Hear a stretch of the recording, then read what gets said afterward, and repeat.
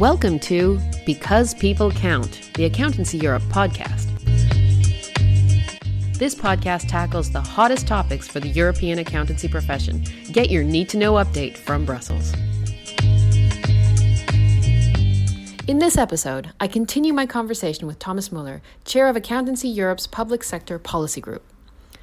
Last time, we spoke about how the public sector's reaction to COVID-19 differs from its response to the 2008 financial crisis and short-term actions to manage the financial resources that have been deployed.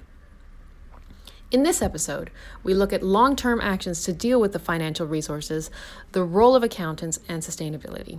If you haven't heard the last episode, I suggest you give it a listen as it sets the stage for this chat. Enjoy!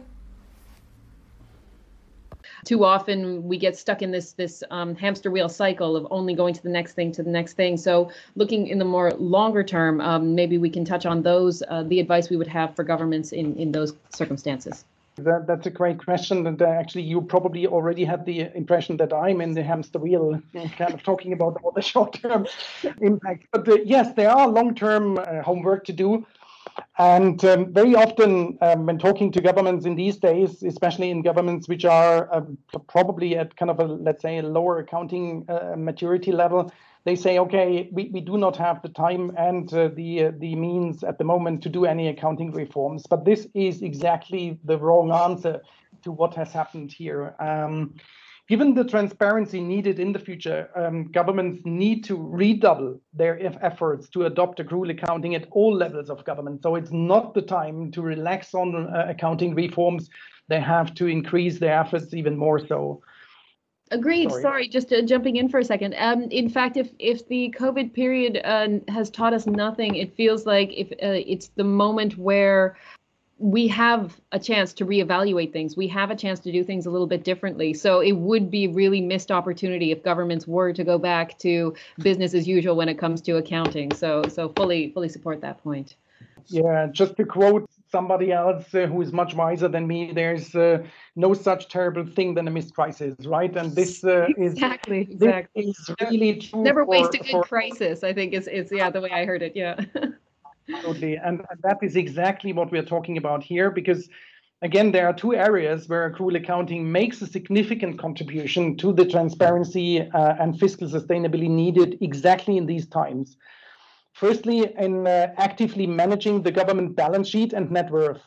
As governments are providing investment financing by way of purchasing shares and bonds, as I already outlined, the asset side will contain risks which need to be supervised, and provisions made in respect of the impairment of these assets will play an important role for future decision making.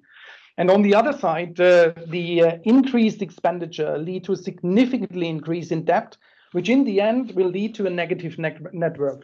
And this requires active management looking forward to come back to an improved sustainable financial situation in the mid to long term. And the second area where accrual accounting helps is in managing the already mentioned loans and loan guarantees. They are not immediately leading to costs, which make them quite attractive, which are obviously not recognized in government immediately and at the short term.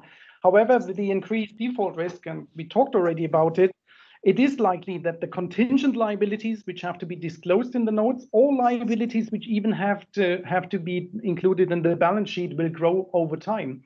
And this is only shown by accrual accounting. And the failure to report these liabilities could lead to a significant underestimating of the long-term fiscal impact of such measures.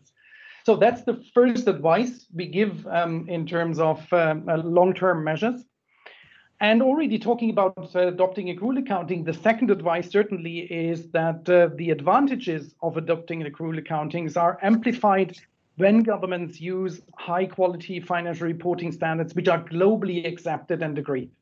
Therefore, the accountancy profession, and this is not only since today, we kind of already pointed that out in several papers in the past as Accountancy Europe.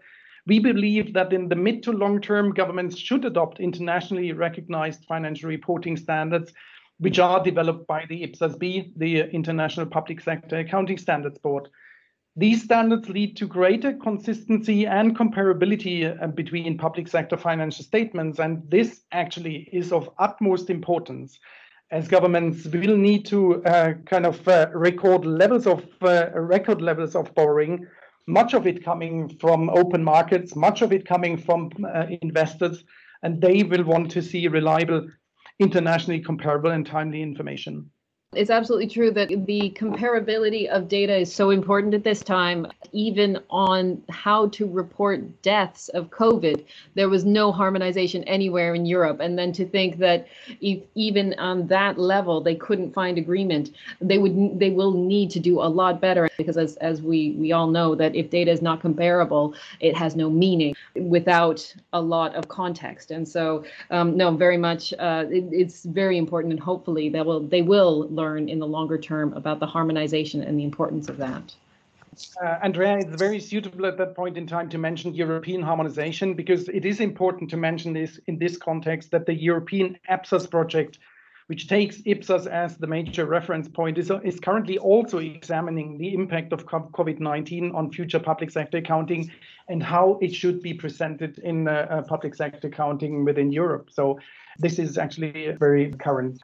That brings me to the last and third point and advice for long-term actions beyond adopting accrual accounting and using internationally accepted standards. And this is covering the whole systems perspective. I think we have seen during the crisis that from a systems perspective, governments are strongly encouraged to improve their IT facilities and working practices, both for the workers and the citizens as end users. I think the pandemic has highlighted the impact of lack of investment in systems in the public sector in many ways. Some governments and governmental entities are still heavily reliant on paper-based processes. That makes it more difficult for public workers to work remotely and to keep operations running. On the other side of the process, the lack of public digital interfaces impacts the ability of citizens to access public services remotely. So many of these drivers, which we're just highlighting here, are the drivers of the Estonian e-governance project, which has already been started years ago and certainly is a kind of a best practice example. It will be interesting to see how a country like Estonia is dealing with the crisis based on their IT maturity, which they have worked on during the last years. It feels very connected to the European Commission, which is part of their recovery, is one of the big pillars is the digital. So it's nice to see that this is one core thing that everyone seems to be able to agree on, is that legacy systems need to be left in the past, and we need to move forward with the proper tools on the IT side. We see hopefully the momentum there, and that there will be real change. Moving on to the role of accountants, because of course, since it is a financial question for how governments are using their funds, and accountants are essential in that conversation. What role do you see for accountants for the public sector in this time? I could give you a short answer and say to ensure that this all is in place, what we talked about during the last 30 minutes, but I can be a little bit more extensive, certainly. I think 5 activities are important to be highlighted here, where accountants really make a difference and play a major role. Let me start with the first point, which I introduced as a short-term action, because first of all, accountants are responsible and should be responsible to establish the budgeting structure in order to provide the basis for decision-making concerning the ability to finance necessary support measures, because that's the important point. Where do we get the money for all these measures? And accountants really play a major role in structuring these budgeting items and the funds.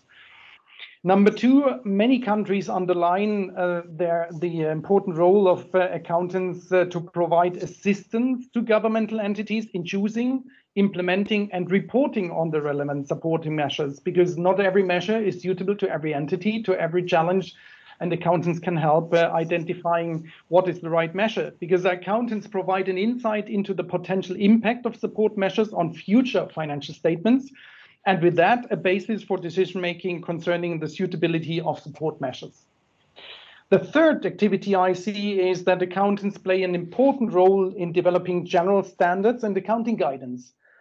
As examples, I just want to mention the Ipsos-B staff paper on accounting for COVID-19 related measures, or the guidance documents prepared by the German IDW for the preparation and audit of financial statements during the pandemic. With these activities, accountants help providing transparency regarding the impact of support measures on government networks. That leads me to the fourth activity, because within the entities, accountants translate this general guidance into accounting procedures and implement those accounting procedures in the underlying IT systems. And hereby, accountants play a major role in establishing the relevant checks and controls within these procedures, what in summary is called the internal control system. By that, accountants contribute to the establishment of good governance within governmental entities. And last but not least, the fifth point, accountants are the drivers in the preparation of financial information, looking backwards, starting with the budget, now looking backwards, how the funds have been spent, which informs the public, especially citizens and investors, on a quarterly or even a yearly basis about the status of public finances. And this is probably the most valuable contribution of the profession in regards of transparency and accountability in the public sector. We learned in a previous interview where we discussed the role of accountants in supporting SMEs through the crisis. But it seems that there will be a big learning curve on the profession side to skill up to be able to meet all of those needs. But it's very clear which roles we need to play to meet the public sector's needs. And so the accountancy profession, we know, is always learning and always building on the skill set and adapting to the various situations. So I'm sure we'll find a way to support the public sector through this period. Another macro perspective. We've seen a bit that sometimes sustainability or climate concerns have been pushed to the side a bit in this period. What do you think the impact will be for sustainability or climate protection post-COVID? Will we return to this initiative to be more sustainable, or will people be more concerned about pushing business as usual? I think it's a little bit going in the same direction as reactions to the accounting reform question. I think if you look at what currently happens, obviously Corona currently decreases the carbon oxygen emissions, but that's only short term. And I think we have to be careful that we don't do a misinterpretation of that, because this decrease certainly is not sufficient to achieve the long-term climate goals which governments have set themselves. Actually, it rather endangers it because businesses are lacking the financial means to invest in new technology. And when productions will take up again or will be taken up again, the currently decreased emissions will simply occur at a later point in time. So we should not misunderstand what is happening at the moment in terms of decreased carbon oxygen emissions. And therefore, to achieve long-term goals, sustainable measures are needed, and it is absolutely necessary that the funds which are set aside and were set aside in the past are being maintained even in these times of crisis. And just being a German citizen, I'm glad that the German government has declared that COVID-19 does not have an impact on the foreseen funds of over 55 billion euro for 2020 up to 2023. Mainly with the help of the Energy and Climate Fund. So in the interest of our children and grandchildren, COVID cannot be an excuse to postpone urgently needed measures. Absolutely. And I think what we've seen with the environmental protection and sustainability and measures in a more sustainable direction is that what we need is long-term changes, energy changes, shifts on the grand scale, but those take time. And accountants are also at the center of that debate too, but that's a discussion for another day. Putting those wheels in motion and making sure they stay in motion is part of the work that we still need to do in this period. So thank you so much for joining us this time. It was my absolute pleasure. Thank you for inviting me.